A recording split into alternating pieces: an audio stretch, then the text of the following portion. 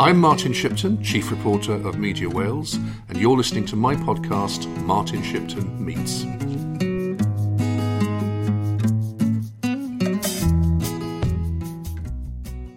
It's Martin Shipton, and today I'm with Mary Hughes, who is the Welsh Language Commissioner for Wales.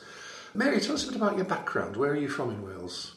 Born in Carmarthen in 1957, daughter of a bank clerk. So most of my childhood, youthful years were in West Wales. Dad had to move every 3 years, as they did in the bank in those times. Born in Carmarthen, and then moved to Llechryd, which is outside Cardigan. Moved from there to Llandeilo, which is now home, and then moved to Fishguard when I was 11 years old. And family settled there then, so I went to secondary school in Fishguard and went from there then to Aberystwyth and then on to Oxford. And I suppose in many, many ways, Fishguard was quite influential in terms of creating me, because it was a strange community where the Irish influence was very, very strong, but also the Welsh language had really retreated into the countryside. You know, not many people spoke Welsh in Fishguard itself. But for you, Welsh language was the language of the home? Yes, we spoke Welsh at home. My parents were both from Llandysul area, one from Pentracourt, one from Henllan. So they were very, very definitely Welsh speakers.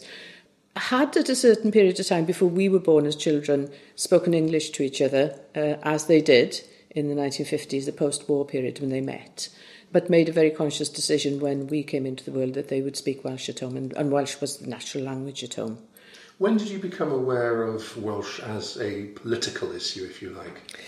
Interestingly, I would say that Fishguard created the Welsh language activist, because the school I attended, Fishguard County Secondary School, was particularly alien towards the language. Ironically, because DJ Williams had been an English teacher there. He taught my father. Did he indeed? And I knew DJ well as someone who would be selling the Welsh Nation outside Dad's bank. And when it rained, he went to sit in the bank with my father. So there had been real influences in that school, but it wasn't part of the culture when I was there. And that made me very determined as a young person that my language should be recognised. I do remember we moved there from Llandeilo to Fishguard as I started secondary school, and someone asking me whether I felt I would be in any way disabled by the fact that my first language was Welsh. And if I felt that I was disabled, that they could give me help, which really, really annoyed me as an 11-year-old. Certainly contributed to creating the person who then became active with Cymdeithas Iaith in my teenage years, both in school and afterwards. So I would imagine that when you went to Aberystwyth, what were you studying there? Law and politics. It was a bit of a hotbed for Welsh language activism, I imagine, was it? It was a good time. I went up in 1975, and it was the time when we were talking about having a Welsh television channel. We had the Blaen Plwyf case, the conspiracy case. We spent a lot of time with road signs in various places in our rooms. So very, very, very active, but also not only active in terms of language politics at the time. The whole area of rights politics was really, really alive in Aberystwyth. The Anti-Nazi League was beginning its work. So there was a lot of activity. And I came from a household, albeit that Dad was in the bank. My mother was an incredible radical, so she was very, very active with CND. That was already in my blood as a young person, going up to Aberystwyth, to a place where that was wonderfully nurtured, brilliantly nurtured. I didn't spend much time in lectures, but spent a lot of time protesting and in the Cymdeithas Iaith offices. What was the most illegal thing that you did? I don't think I can tell you that. But because I wasn't caught. You weren't averse to breaking the law? No. Although you never obviously engaged in any violent activity. No, certainly not. The first term I was there, 3 weeks before Christmas, we occupied Rhyd, which at the time was an empty village outside Porthmadog. We occupied, 10, 12 of the holiday homes that first Christmas. So before going home, I was in court in Blaenau Ffestiniog, charged with criminal damage. And there's still some ITV footage, which is shown every so often, of me climbing over a gate as I came out of the holiday home. Yes, it was part of me from the beginning. It was fairly cold Christmas going home to having been arrested in my first term, albeit that Mum probably agreed with me, but yes, I broke the law. Yes. Are you proud of that? Yes, it was to a purpose. We've seen change as a consequence of that. That ultimately led into the 1993 Welsh Language Act. It led definitely into establishing S4C, and I was chair of Cymdeithas Riaith when S4C was established, when S4C was established. So yes, civil disobedience to a purpose is something I would actively encourage where it's necessary. But were you ever a member of Plaid Cymru? No, I don't think I ever have been. I think I've got a badge, but I'm not certain that I've ever been a member. Because you went to the Labour Party? Yes, I've been a member of the Labour Party on and off since my days in Oxford. I think what attracted me to the Labour Party at that time was the breadth of its interest in rights issues, and also a very, very, very clear statement that I was opposed to Margaret Thatcher and her conservatism. So it appealed because of that. And I suppose as a commissioner, I'm not supposed to be political, but I'm still a socialist. The blood that runs through my veins is both socialist and feminist. And yet most of the people who were involved with you in Cymdeithas Riaith would have probably been Plaid activists as well. What was it that sort of pulled you back from that, do you think? I don't think it was pulled back. I think it was being interested in politics, and I think that made a difference as well, because I was studying it as well on a day-to-day basis. Just being attracted by socialism in itself, and the Labour Party at that time best reflecting that interest, and certainly the miners' strike just strengthened that belief that if I was to be involved in one political party, at that time it had to be a party that was opposing what was happening to the miners and to other working class communities. And for me, that was the Labour Party. And yet there were those who would say that the Labour Party wasn't always unequivocally in favour of the Welsh language, and there were many people in the Labour Party who were positively against it. Certainly, I think if you look at the history of the Labour Party in Wales, and you could argue in Westminster, they haven't always been the most active of supporters of the language. But that's a challenge. That's part of the challenge, and actually part of the debate. So what did you study at Oxford? I was supposed to be becoming a solicitor. That was certainly what Dad thought I was doing. However, there was a slight problem in that I had a civil disobedience record, I had a criminal record. So at the point where I left Aberystwyth, when I approached the Law Society to actually look at being registered for my next stage of study, I was told that it would be a good idea if I went away for a year and considered and just gave myself a gap of a year when I wasn't involved in any sort of criminal activities. So at that point, I was offered a place at Oxford at the Department of Social Studies in Little Clarendon Street to study social studies and then to train to be a social worker. So I studied with Halsey, Heath and Ridge, who at the time were the people involved in collecting data on British social trends.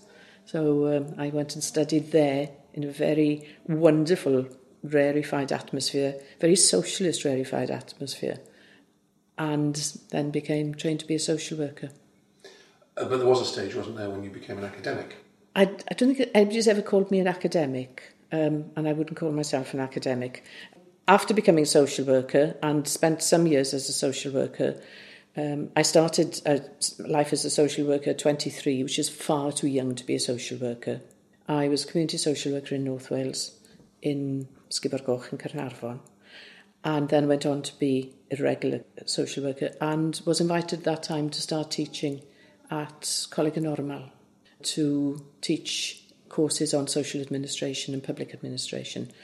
And that's where I moved over into hardly academia, because I've always been involved in vocational training, essentially.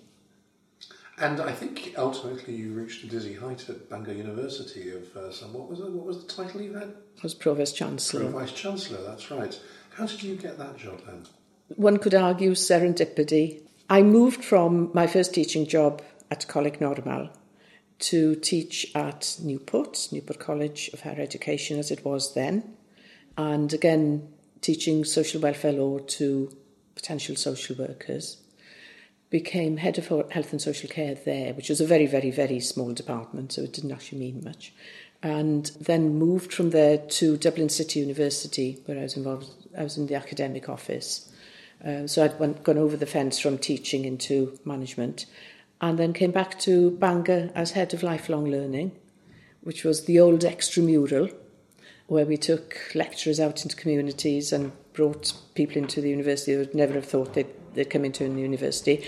And then, as I became head of lifelong learning and eventually became Pro-Vice Chancellor, with responsibility for the Welsh language and external engagement, which is not an academic position, but certainly a university position. So we're getting into the 90s now, are we? We're in the 90s, yes. Because then you eventually became the chair of the Welsh Language Board. That would be 2004. 2004. Yes. At the same time, I was at Bangor University, and I was Pro-Vice Chancellor and also, yes, chair of the Welsh Language Board.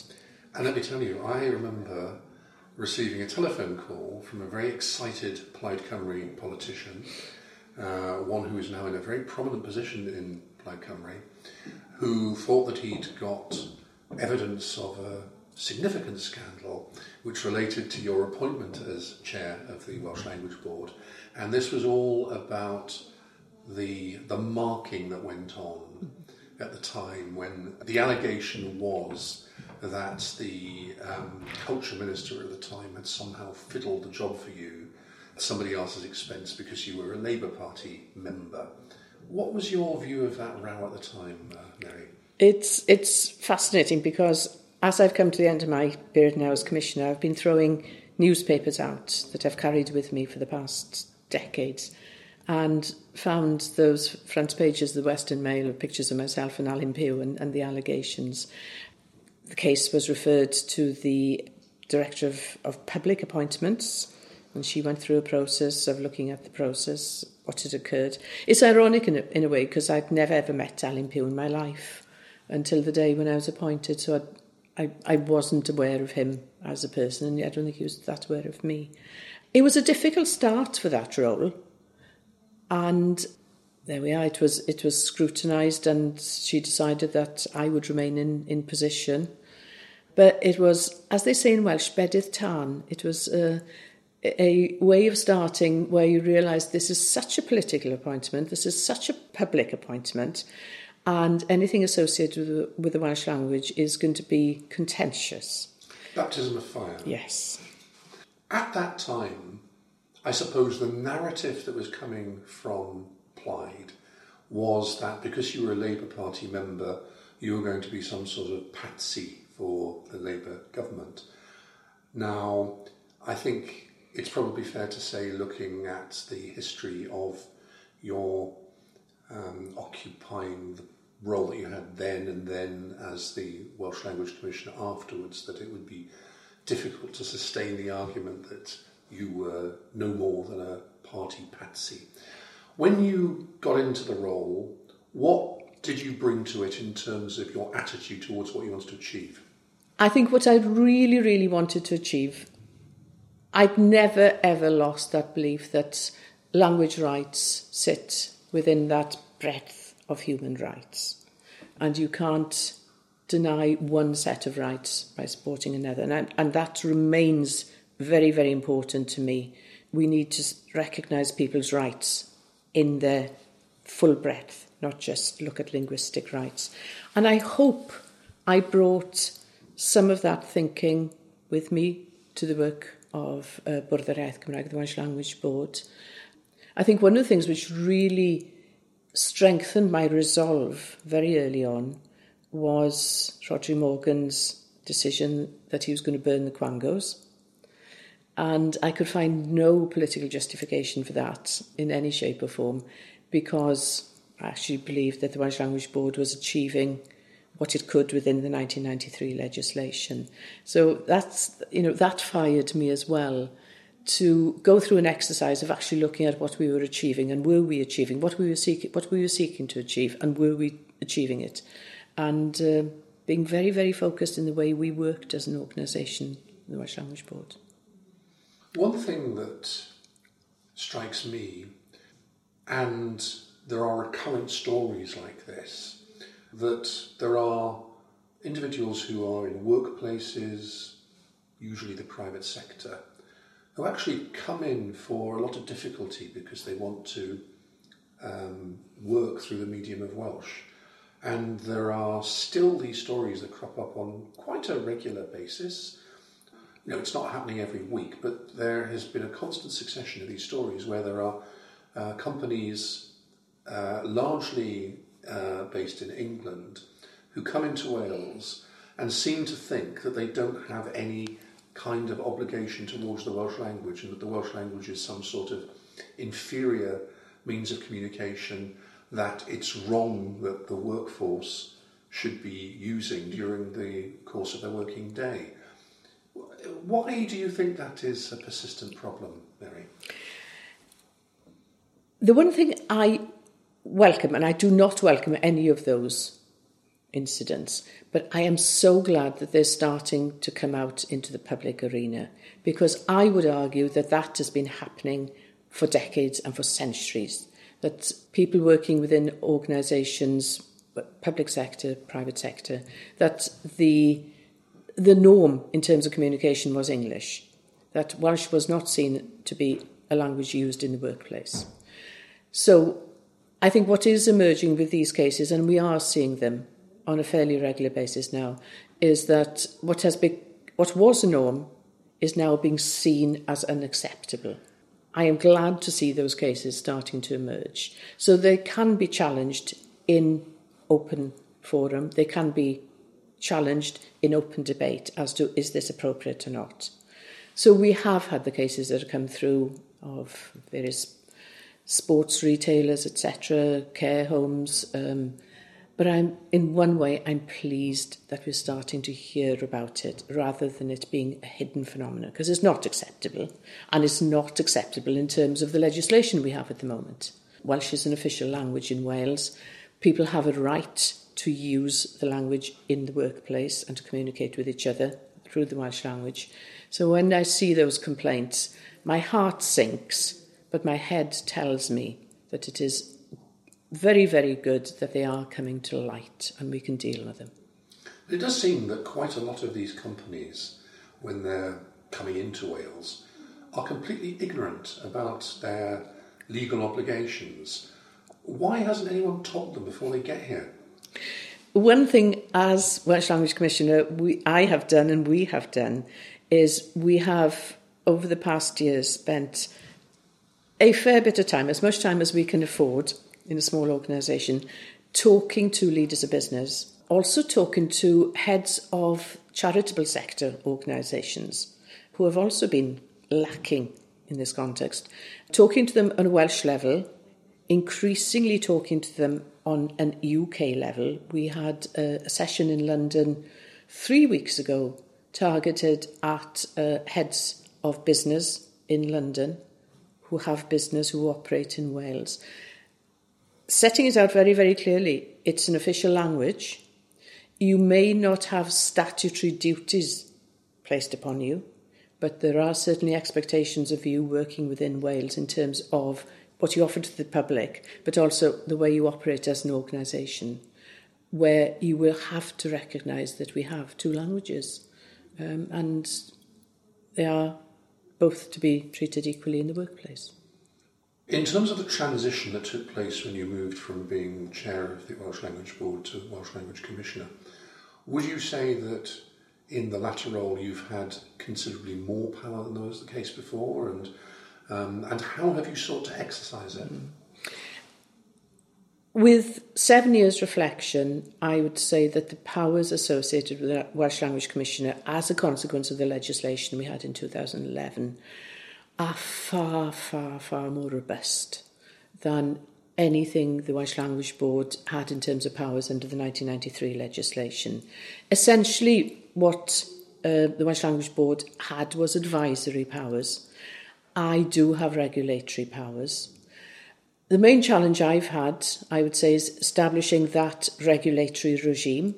No organisation likes to be regulated, so there's been a lot of work in terms of working with Welsh Government, local authorities and organisations coming into standards for them to realise why they have to comply, how they comply and what the outcome is. And I think that's quite important for me, that it has to be compliance for a purpose. This isn't about ticking a box.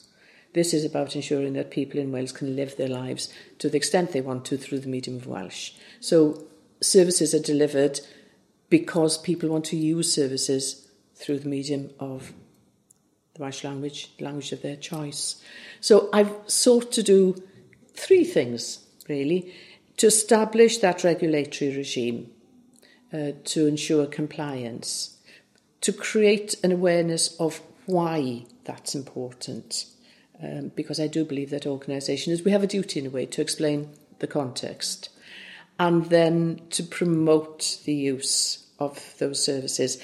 And that promotion is a challenge because we are actually working against decades and centuries of non-expectation amongst Welsh speakers that they can use the language in anywhere except the chapel and possibly the shop down the road. We are having to change hearts and minds on both sides in terms of organisations, but also giving people the confidence that they can actually use the language. So there are so many aspects to operating those powers that I've been given. And I have to say, we've only just started. You know, this is 7 years. This is the first 7 years. I'm so pleased that a second commissioner has been appointed. Because it looked as if that wasn't going to happen. Certainly for the past 2 years, until some 5 weeks ago, there were real concerns that the whole structure would be changed again. That was premature. There was no evidence to support that change. I couldn't see rhyme or reason, and I wasn't seeing the evidence that there was rhyme or reason for that change. So we have the same legislation, we have a new commissioner, because I can see the challenges for the next period as well. It's about embedding those standards and making those standards real in our daily lives, but also creating that confidence amongst Welsh language speakers, Welsh language learners, and those who don't speak the language at the moment, that this is part of their day-to-day existence. How much kickback have you experienced from some of these public bodies? Because I know that some local authorities weren't very happy about what you were asking them to do and were saying at a time of austerity, this is putting an extra burden on us that we can't afford. How have you reacted to that kind of attitude? Local authorities came under standards in March 2016, and I would say that the period leading up to that was one of the most challenging periods at that stage, embryonic organisation. Real challenge from local authorities as separate entities. And I think we learnt a lot of lessons in that period, because the one thing I think I would have done differently is spend far more time talking and explaining alongside placing those standards on those organisations. Since March 2016, we've worked very closely with leaders, chief executives of local authorities, with Welsh Government, the national parks, that first group. And I have to say, those chief executives who were not quite sworn enemies of, or declared themselves as sworn enemies of mine, are now my chief advocates. When I have an organisation or a local authority like Rhondda Cynon Taf or Merthyr being seriously proud of what they've achieved in terms of not only complying with the standards, but going a step further and starting to try and create a bilingual workplace, when they tell me that they're proud of what they've achieved, I can see the beginnings of success and culture change. I should have spoken more to them at that early period. As we've moved on, because by now we have the police forces are operating under standards, further education colleges, universities, the big Welsh organisations, the National Library, the National Museums, etc., Cyfoeth Naturiol, National Resources Wales. We've engaged from the very, very beginning. So I learnt a lesson there about it's good to talk. I think back in 2014 it was that you actually took a High Court case, didn't you, against the National Savings and Investments, which was quite an important thing to do, wasn't it? Because it's a UK government body that was seeking to end its Welsh language scheme. I mean, if they'd succeeded in that, that would have been a devastating blow, wouldn't it, to the Welsh language? So you felt that you had no alternative but to challenge it. And the fact that they were seeking to do that when, as it turned out, they didn't have the legal power to do that, was perhaps indicative of a mindset within Whitehall, which was anti-Welsh language. Have you encountered that much? I think Whitehall is a combination of not understanding the Welsh language, not understanding anything which is not monolingualism. And I think that is characteristic of a lot of Westminster government. That's the norm. That's what we all do. There was also, there was opposition, and certainly NS&I felt that they were empowered to challenge us, and did.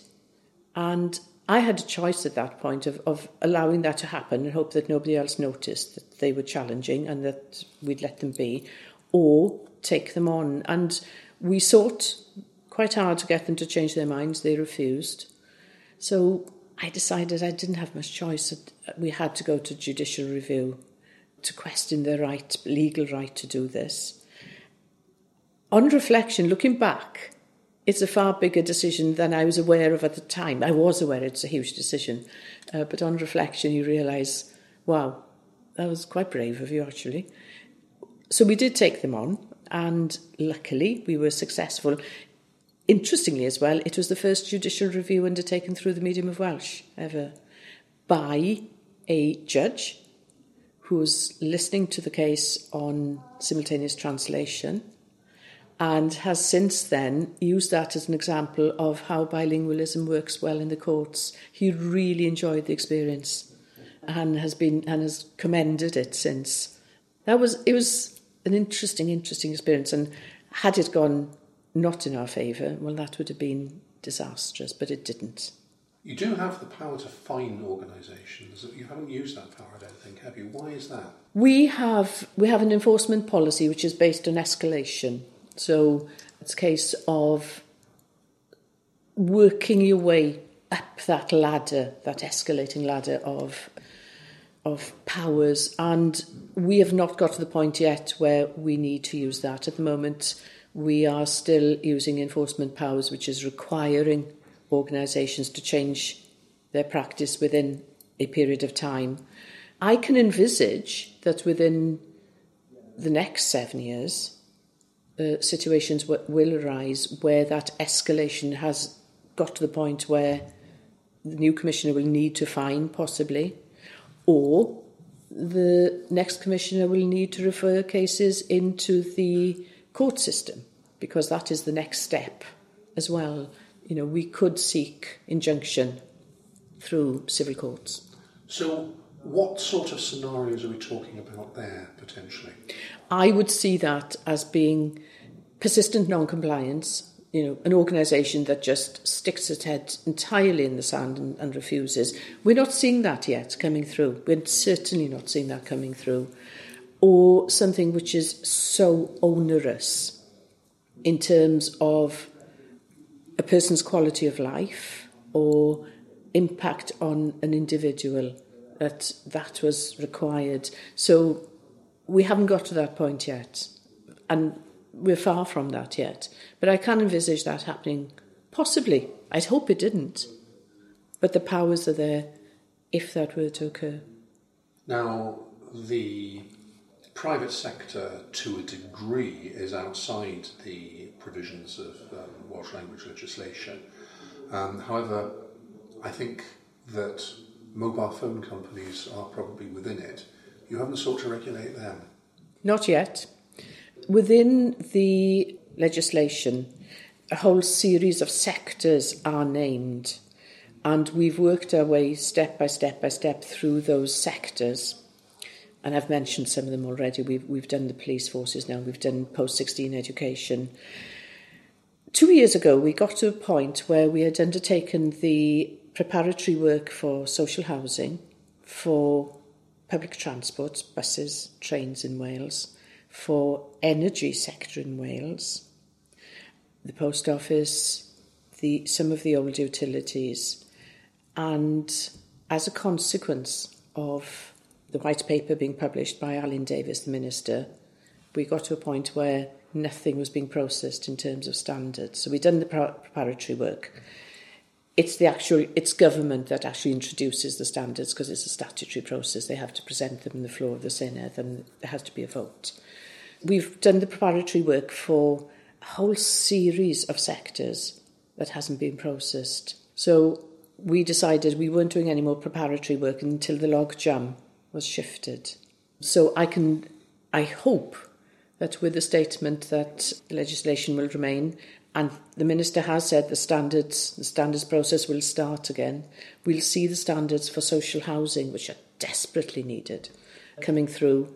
And the other sectors, the trains, buses, energy, and then once we see that starting to move, we can do the preparatory work, or the next commissioner can do the preparatory work on telecommunications. And there's another sector that I'm really interested in, those organisations that receive more than £400,000 worth of public funding. And that opens the door for a whole host of organisations. But no, it was a decision I made that we couldn't create more logjam. Welsh Government wasn't moving things forward. So we were wasting energy. So that's why we haven't got to telecommunications. It'll happen. And I hope £400,000 worth of public funding will also trigger some standards.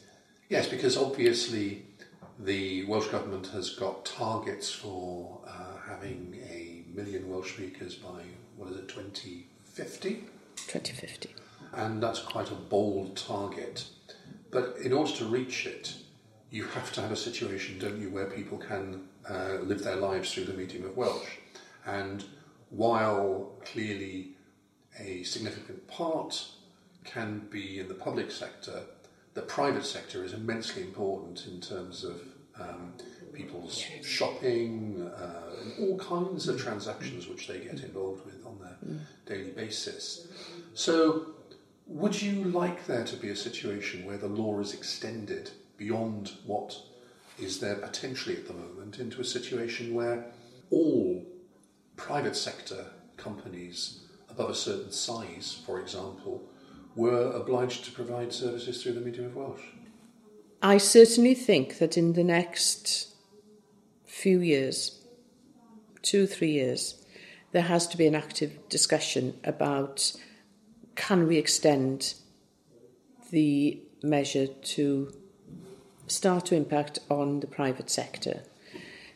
I suppose the one sector I see as being critical and immediate is the banking sector, because essentially it is a public service. It's a service we all use, whether it be over the counter, although you're lucky to find a counter these days, or online or on the phone.